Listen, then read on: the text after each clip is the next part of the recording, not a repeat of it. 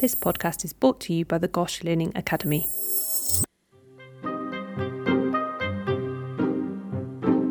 Hello and welcome to Master the MRC PCH. In this podcast, we tap into the expertise here at Great Ormond Street Hospital, giving you an overview of a topic on the RCPCH curriculum.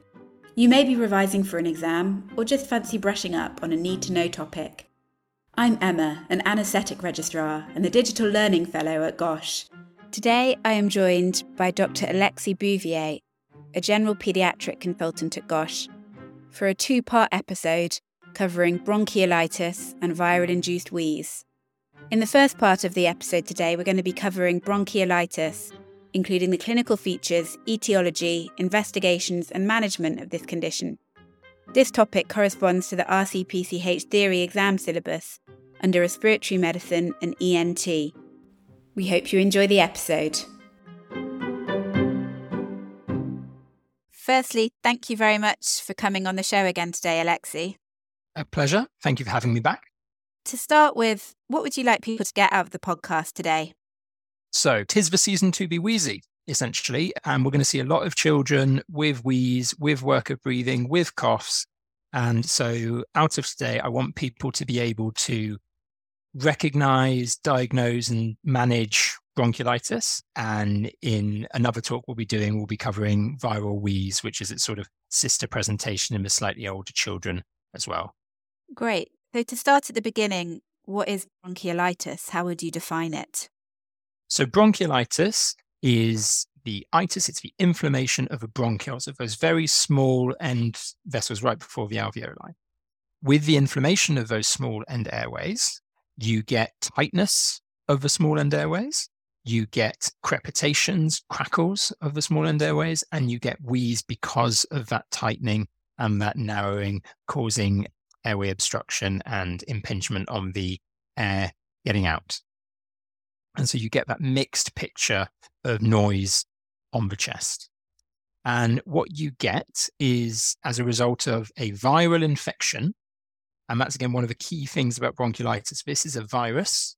It is 75% RSV. We test for it to cohort. We test for it because we know a little bit more about the natural history of RSV bronchiolitis compared to some of the other viral bronchiolitis, but it is a viral infection.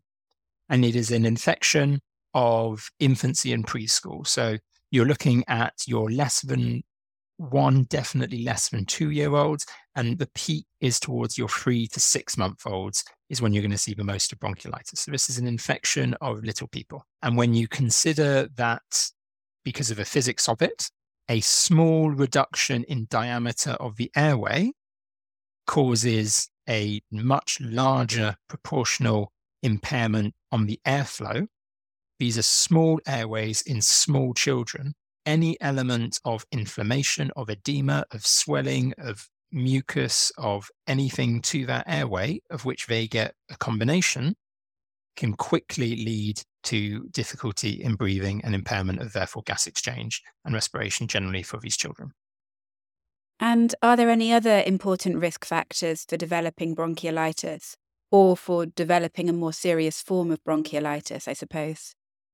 This is a condition, as we said, of little people, and a lot of the risk factors for bronchiolitis relate to what kind of little person you've got in front of you.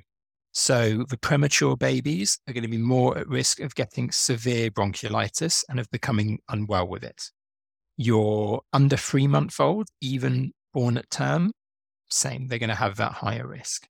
And then if you've got bad lungs, such as chronic lung disease, bronchopulmonary dysplasia, call it what you will, your home oxygens, for example, or heart disease, generally the congenital cyanotic forms of heart disease, you're going to be more at risk of becoming unwell with bronchiolitis, even the same virus on the same day as somebody else. If you've got an inherent immunodeficiency or some form of abnormal function of your immune system, again, you're going to be more at risk of becoming unwell.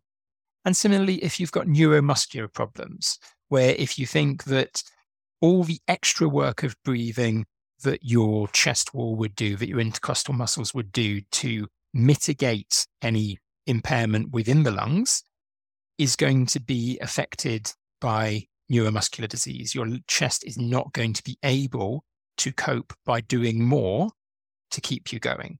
And also, you may not see it and may not recognize how unwell a child is if they've got neuromuscular disease, because their work of breathing may look mild to normal. The other risk factor, separate to the child, is smoking. Smoking is bad. I think we can all appreciate that. And you probably talk about it in loads of talks because of how many things it impacts, especially on the respiratory side. But in households with smoking, you're more likely to get bronchiolitis. You're more likely to get unwell with bronchiolitis. So yet another reason to nudge and signpost these parents towards their GP, towards the appropriate services to try and cut down on bronchiolitis. So you've talked a bit about some of the typical features of bronchiolitis, so the shortness of breath, the wheeze, the crackles. Are there any other typical features that a child would present with that you might ask about in the history or look for on examination? Absolutely. So it's a respiratory infection. You're quite likely going to get a cough of some description. And with experience, I'm not going to try and act it out, but there is a bronchi cough that you will start to see. That you spend enough winters in A&E or in a pediatric ward, you'll see, and you'll be able to differentiate a bronchi cough to a croupy cough, to a whooping cough, to a chesty cough, for example. With the fact that these infants or these young preschool children are working harder for their breathing, they will often have reduced feeding. And that's multifactorial. Babies and small infants breathe through their mouth. If you block their nose because of nasal congestion, nasal snuffiness, which you'll be able to hear and see as well, that corizal picture. If you block their nose and then you put them to the breast or you put them to the bottle, they can't breathe because they've got nowhere for the air to go. And so you might see that during feeding, their work of breathing physically looks worse. So that would be something to ask about. And similarly, a lot of these children decide that actually feeding's the thing I'm going to put aside for a bit and focus on breathing, which is not unreasonable of a child to decide by themselves. And so you may see that their total daily intake reduces. And it's especially easy to determine that through the bottle-fed, formula-fed children rather than the breastfed children. But even for breastfed children, how many wet nappies is this child doing? How do their lips look? How do their peripheries look? Are they cool and mottled? Are they dry-lipped? Are they sunken fontanelled? Are they just generally lethargic? Have they got reduced wet nappies?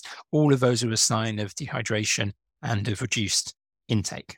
Finally, the other symptom that we may not immediately think about in bronchiolitis because we're thinking lungs, or rather we're thinking right at the end of the lungs, is apneas. And these are especially important to remember to think about, ask for in the smallest children, especially that kind of under 3-month-old and the premature babies. And we don't know exactly why it happens, but RSV in particular and bronchiolitis as a condition seems to be able to affect the respiratory drive. And these little babies decide to stop breathing every so often. And that can obviously cause you the cyanosis, and then it can cause you the desaturations, and it can cause these babies to be very unwell and decompensate. So it's really important to remember to ask about that. Has there been any pauses in breathing?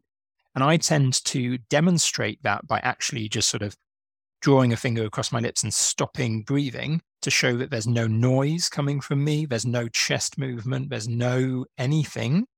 And doing that so I can try to differentiate with difficulty breathing, struggling to breathe, which can mean anything. It can mean that they're working hard. It can mean that they're breathing fast. It can mean that they're breathing shallow. It can mean that they're very snuffly and noisy with their breathing. So it's really important to try and get as clear a picture as possible of what a parent means when they're talking about breathing being the problem. And if necessary, demonstrating what you are worried about and what you are asking about, for example, with apneas. What is the differential diagnosis for an infant presenting with breathlessness? And how would you approach this presentation in the exam or indeed in a real life clinical situation to narrow down your differential and decide on the most likely diagnosis? So outside of purely respiratory infections, breathlessness or shortness of breath, difficulty breathing, increased work of breathing, you may see it called different things in different places, can be due to problems in many different systems. They could be generally or systemically unwell in sepsis, even if the initial source isn't in their chest.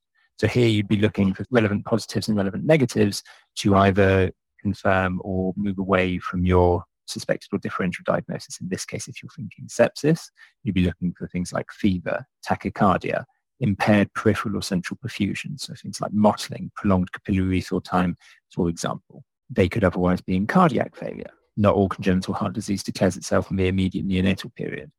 Ask about sweating during feeds. Look for cyanosis. Listen for murmurs. Feel for hepatomegaly. Plot their growth, looking for possible failure to thrive or faltering growth. Consider a chest X-ray for cardiomegaly. They could be in DKA. Don't forget, children can have their first or diagnostic presentation of diabetes surprisingly young. It's definitely something that has happened to me from my experience. Ask about first fatigue, urine output, vomiting, all the kind of diabetic symptoms. And remember, if you're doing a gas, look at the sugar. Don't just look at the pH and the CO2 thinking this is purely respiratory. If you've done the gas, look at everything on the gas, including the sugar. And if there's any uncertainty, check the ketones. Alongside that, they could have an inborn error of metabolism, which also don't all present in the immediate neonatal period. So here you're looking for dysmorphisms and organomegaly. So often these things are associated with syndromic changes. Think about developmental delay, ask for a gas and check the ammonia level. They could have a pneumothorax going completely off into a different area, almost traumatic type picture, though this would be unlucky in younger children without cleared trauma or obvious connective tissue disease. Here you'd be asking about the rapidity of onset, looking for unilateral signs like reduced air entry, asymmetrical chest wall movement, hyperresonance to percussion. Otherwise, in the infant and toddler age group, they could have aspirated a foreign body, especially in the older infant, where they're starting to use their hands a bit more and bring things to mouth as part of their normal developmental progress. Ask about the rapidity of onset again, including any period where they were unsupervised, any color change, choking or gagging noises, any potential objects or foods within reach, especially any that might now be missing, and consider using a metal detector wand, which would be available in most A&Es nowadays. Either way, always ask about potential infective symptoms, so things like fever, cough, coryza, unwell contacts, recent travel, for example, but don't lock yourself into one diagnosis. Ask, look, and check for relevant positive and negative findings on history and examination. If you do that, this approach should help rationalize and prioritize a differential diagnosis for breathlessness and for any problem that presents itself to you in either a written or a clinical part of the exam, and then when you take it back into the wards, into A&E, or into an outpatient clinic. Thank you. That's a really great summary just for narrowing down the differential diagnosis. What investigations would you perform in an infant where you were concerned about bronchiolitis? Well, this is kind of hand in hand with what do we do about bronchiolitis? And the answer for most of them is nothing. However, there may be occasions where diagnosis is unclear or where you're concerned that something else might be going on, either as a primary problem or alongside a bronchiolitis or viral wheeze presentation, in which case you may consider the need for an X-ray. Whilst you will often have fevers in bronchiolitis, if they've got a really high fever, especially if they've got focal signs on examination, so focal crepitations, focal reduced air entry, those are the ones I'd probably lean towards doing a chest X-ray more and thinking about things like percussion as well. If there's dullness suggestive of maybe the beginnings of an effusion or an empyema, if they're looking really pyrexic and really unwell, they're probably the ones that I'd move towards doing a chest X-ray. Bronchiolitis, if you're quite confident in your diagnosis, because you've got the classical features on the history and the classical features on the examination, shouldn't by in and of itself require a chest X-ray. If you're not happy that it's obviously a bronchiolitis, if you're not happy that it's obviously a viral wheeze, you think there might be something else going on, the child's a bit more unwell than you'd expect, that's when you think about doing extra investigations, either to rule out some of the more concerning ones or to confirm something less concerning. And with a child with bronchiolitis, is there any benefit in doing a swab to test what the virus is? You said that 75% were RSV, but is it important to know who has RSV and who doesn't? So we mainly swab for RSV, generally to cohort children. In wintertime, you can often end up having things like bronchi bays, in inverted commas, where you put all the RSV patients in one bay and they can swim around in their RSV, all the flu A's in one, all the paraflus and the human metapneumoviruses in different bays, etc. So that the fact that they are coughing and wheezing away isn't going to pass infections across children because they've already got the same bugs. But it can also be helpful to screen for other viruses, often referred to as an extended screen or an extended viral panel, including if they're not responding or behaving clinically as expected. Is there something else going on that's meaning they're not getting better in the way we would be used to seeing, or in fact, they're getting worse despite us giving them the appropriate treatments? Some specific viruses may also require you to consider other treatments. So if they've got flu, confirmed influenza, and you've caught it early enough, depending on their background, they may warrant treating with things like Tamiflu or Sotavir, for example, and you can discuss with your micro teams locally, or any other possible complications. So, for example, if they've got adenovirus and their chest continues to get worse or isn't getting better, think about things like bronchiolitis obliterans. We don't see it that often, but depending on the specific bugs that you find, you may have to then consider what's going to happen with them. Am I going to need to follow this child up longer than my average RSV? Am I going to need to do a repeat chest x-ray in 6 to 8 weeks, for example, that I wouldn't do if it was just an RSV? So if the children aren't getting better, or if they're not behaving like you think they should be, think about doing an extended screen. And once you've made that diagnosis of bronchiolitis, what would your management be? The management of bronchiolitis is generally supportive. Essentially, if they need oxygen, you give them oxygen, you maintain their hydration, and most of these babies should be able to have oral or likely NG feeds. And only if the NG feeding is making the breathing worse or they've got loads of vomiting would I go towards IV fluids. In terms of other treatments that have been tried, and this is one of the nice guidelines I love the most because one of the biggest sections is all the stuff to not do. Basically, it's a viral infection, don't give antibiotics. It's a viral infection, don't do bloods. What are you going to find? They're little people that don't have the appropriate receptors in their airways for salbutamol or Atriphan. Don't give salbutamol or Atriphan. Don't give adrenaline. What's that going to do? And another common one that we see is suctioning children just before sending them home from A&E, so nasal suction of their secretions. Now, whilst that makes it better at that instant, half an hour later, they're going to be just as gunky again, and you're risking local trauma of nosebleeds and such like that in the nose. You're risking, depending on how often you do it and how frequently these babies are in hospital, you're risking the starts of sort of oral facial aversion from these children. And you're also risking a parent thinking that they need suction for nasal congestion or that they need to go to A&E for nasal congestion. So you're risking over-medicalizing and over-treating and making parents overly anxious for what can otherwise be managed with nasal saline drops over the counter. So in summary, the management of bronchiolitis is generally supportive: oxygen for feeding and for worker breathing respiratory support. By respiratory support, I mean things like Optiflow, CPAP, or in very severe cases, intubation, the first two being the non-invasive ventilation.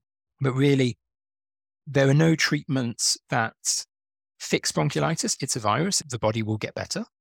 How unwell the child gets, the body will eventually get rid of the virus, as long as they've got a functioning immune system. And you just need to support them. And it's just about how much support in which of those areas that child needs. So different children will respond differently to having an episode of bronchiolitis. And it's not really possible to predict, outside of the risk factors we've mentioned, which ones are going to do worse or better.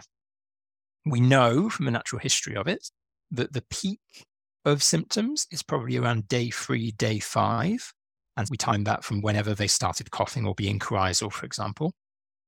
But it's different for different children. And one child's peak may be not needing any extra help. One child's peak might need to be intubated, and one child's peak might be just a bit of nasal feeding or of supplementary oxygen. Different children are going to respond in different ways, but we look for the same things in all of them. So If they are able to maintain their saturations, and we know from various studies that have been done that we can accept a lower saturation target in bronchiolitis as a physical pathophysiological condition of 90% or 92% if you've got some of the risk factors like prematurity or being very young. We know that you can accept 90 for a few days, and that's fine. And it doesn't cause them any long-term problems. And if anything, it helps get them out of hospital sooner. So if they're saturating above 90, ideally also whilst asleep. And we know that if you or I, Emma, were to plug ourselves into a SATS monitor whilst we were asleep, we'd see a slight dip. So if you know that a child asleep is saturating well, then you know that they're likely to be saturating even better when they're awake. If, however they're feeding, they are able to remain well hydrated, and usually we would aim for at least half of total daily volume, however they get that in. So rather than giving the long breastfeed every 4 hours or the big bottle every 3-4 hours, these children likely aren't going to be able to tolerate that because they're having to work harder with their breathing, so they're using up energy, they're very congested, so you can't block their mouth for that long. And what we would suggest is little and often. So aim for sometimes 1, but often like 2 hourly small feeds, little sips throughout the day if they're that slightly older child, small, short, regular breastfeeds, trying to get at least half of the volume, especially if bottle feeding, because you can actually calculate and direct them as to how much to give when. But if they are active and alert and settled and responsive enough, if they are having 2-3 decent, good volume wet nappies throughout a 24-hour period, then they're probably well hydrated enough. And they can cope with that reduced of normal daily intake for a few days until their body starts to get better, and they will tell you when they're ready and wanting to take a bit more. And finally, with the work of breathing, they may have a little bit of tachypnea, so respirate in the 60s, for example, in the younger ones, and a little bit of subcostal recession, maybe a smidge of tracheal tug. That's probably about as much as I'd allow a child to go home with. But again, you can't just say a bit of tracheal tug is a yes or no. You have to take the whole child in front of you. But effectively, if you're worried that the child is unable to maintain their increased work of breathing, which is keeping them going, that's their compensatory mechanism. If you think they're not going to be able to do that, if you think they're looking more tired, then even if their oxygen is normal, even if their feeding is normal, they may need respiratory support to tide them through the worst of it. And always consider at what day they are. If they're looking a bit borderline on day 2, they're quite likely to look a little bit worse tomorrow. And it may be safer for you to have them in hospital when they get to tomorrow than for you to have sent them home. However, if they look a bit borderline on day 6, they're probably already past the worst of it and already on the way down. But which child is going to do what? You can't really predict. You've just got to wait and see which way they go. Keep reassessing them. If they're admitted, look for the same things if they come back on day 3 or day 4 or day 5, and look for the same things in all the children. And when it comes to escalation and respiratory support with a non-invasive option, either Optiflow or CPAP, how do you decide which one to start? What's the difference between them in terms of how they benefit the child? So personally, I'm a big fan of Optiflow because it's easy to start, it's easy to calculate, it's easy to wean, it's easy to stop. You generally start at about 2 litres per kilo, and that's a number that everybody can remember pretty easily. And then when you wean down, you half for 4 hours or so and then turn off if they've tolerated it. But there is a pan-London Optiflow guideline, which I think is fairly freely available. And I would also direct people to whatever their local guideline or policy or protocol is for initiation and management of Optiflow or CPAP in bronchiolitis. But generally speaking, Optiflow is better tolerated, easier to use, and it doesn't make any difference in outcomes compared to CPAP. You get that nice humidified element of the oxygen to it as well, and it can often be a bit more comfortable in terms of the apparatus that they put on. However, CPAP gives you PEEP. gives you defined, prescribable, measurable PEEP, which Optiflow doesn't do.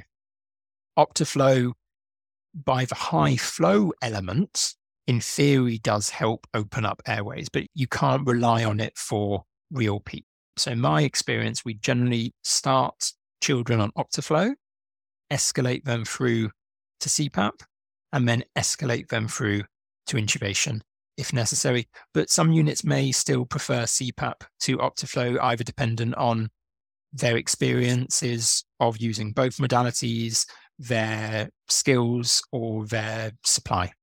And then when would you think about escalating even further to an invasive option like intubation and ventilation? Generally, the escalations are for work of breathing. If their work of breathing is getting worse and worse, more intercostal, subcostal recession, tracheal tug, head bobbing, grunting, all the signs that they're really having to work that much harder to keep themselves going. And especially if they're not responding to, say, the Optiflow or the CPAP that you've started, you may need to think about escalating up. If they are having apneas, that's often a big trigger for pushing quite far forward in the escalation process through to intubation, for example.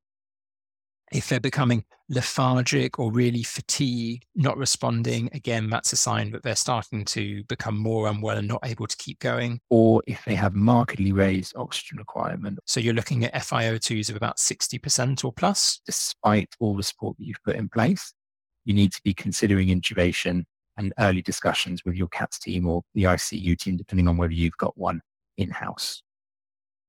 What would be your threshold for thinking about doing a blood gas in these patients? So most bronchiolitis patients don't need blood gases. Essentially, if you're worried about their work of breathing, you're worried about their work of breathing. And that in and of itself is making you think about escalating their respiratory support, even if you don't have or can't get a gas. And remember, this is to try and provide support to prevent them tiring, which means that if you do have a gas and it's normal, that's not automatically going to stop you from escalating if you're concerned about their work of breathing. But the times I would consider running a blood gas would be if I'm taking bloods or gaining access for another reason. For example, starting IV fluids if they can't take NGs. For example, taking a blood culture because I think they're more systemically unwell and I'm considering antibiotics. For example, if they've got some underlying medical condition and we're wanting to take bloods specifically for that.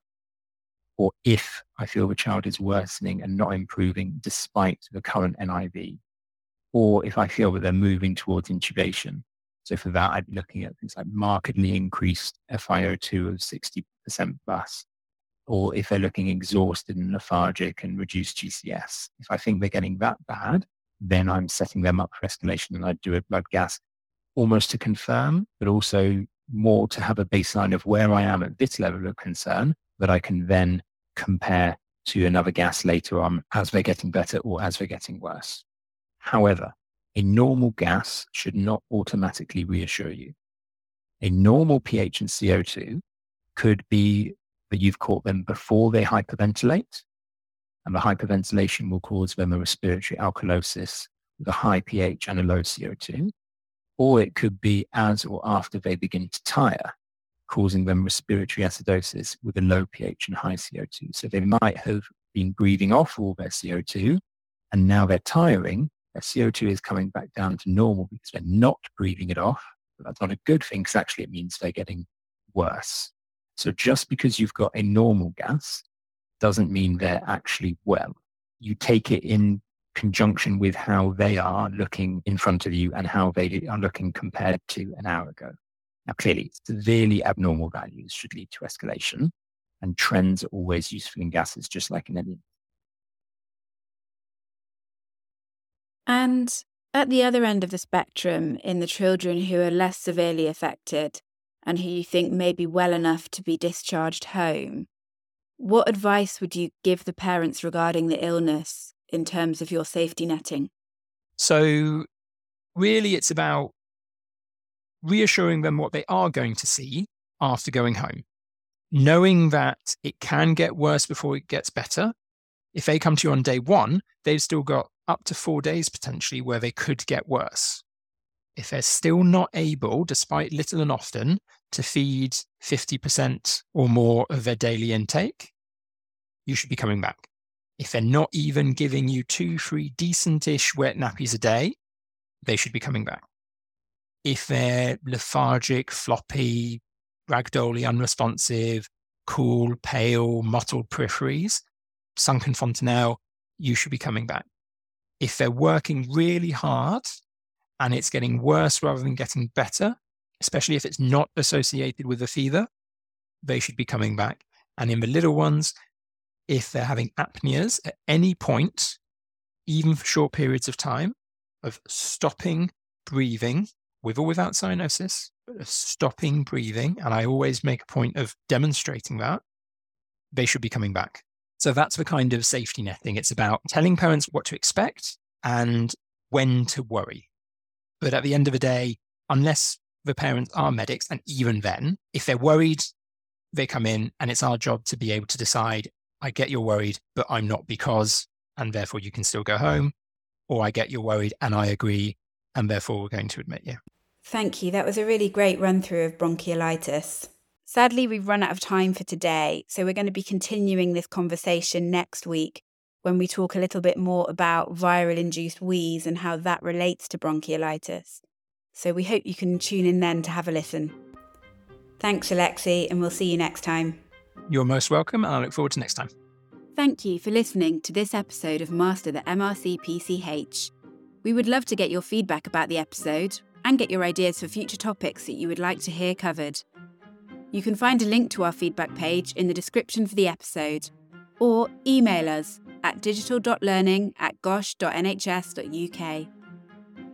If you want to hear more about the work of the Gosh Learning Academy, you can find us on Twitter, Instagram and LinkedIn, or visit our website at www.gosh.nhs.uk and search Learning Academy.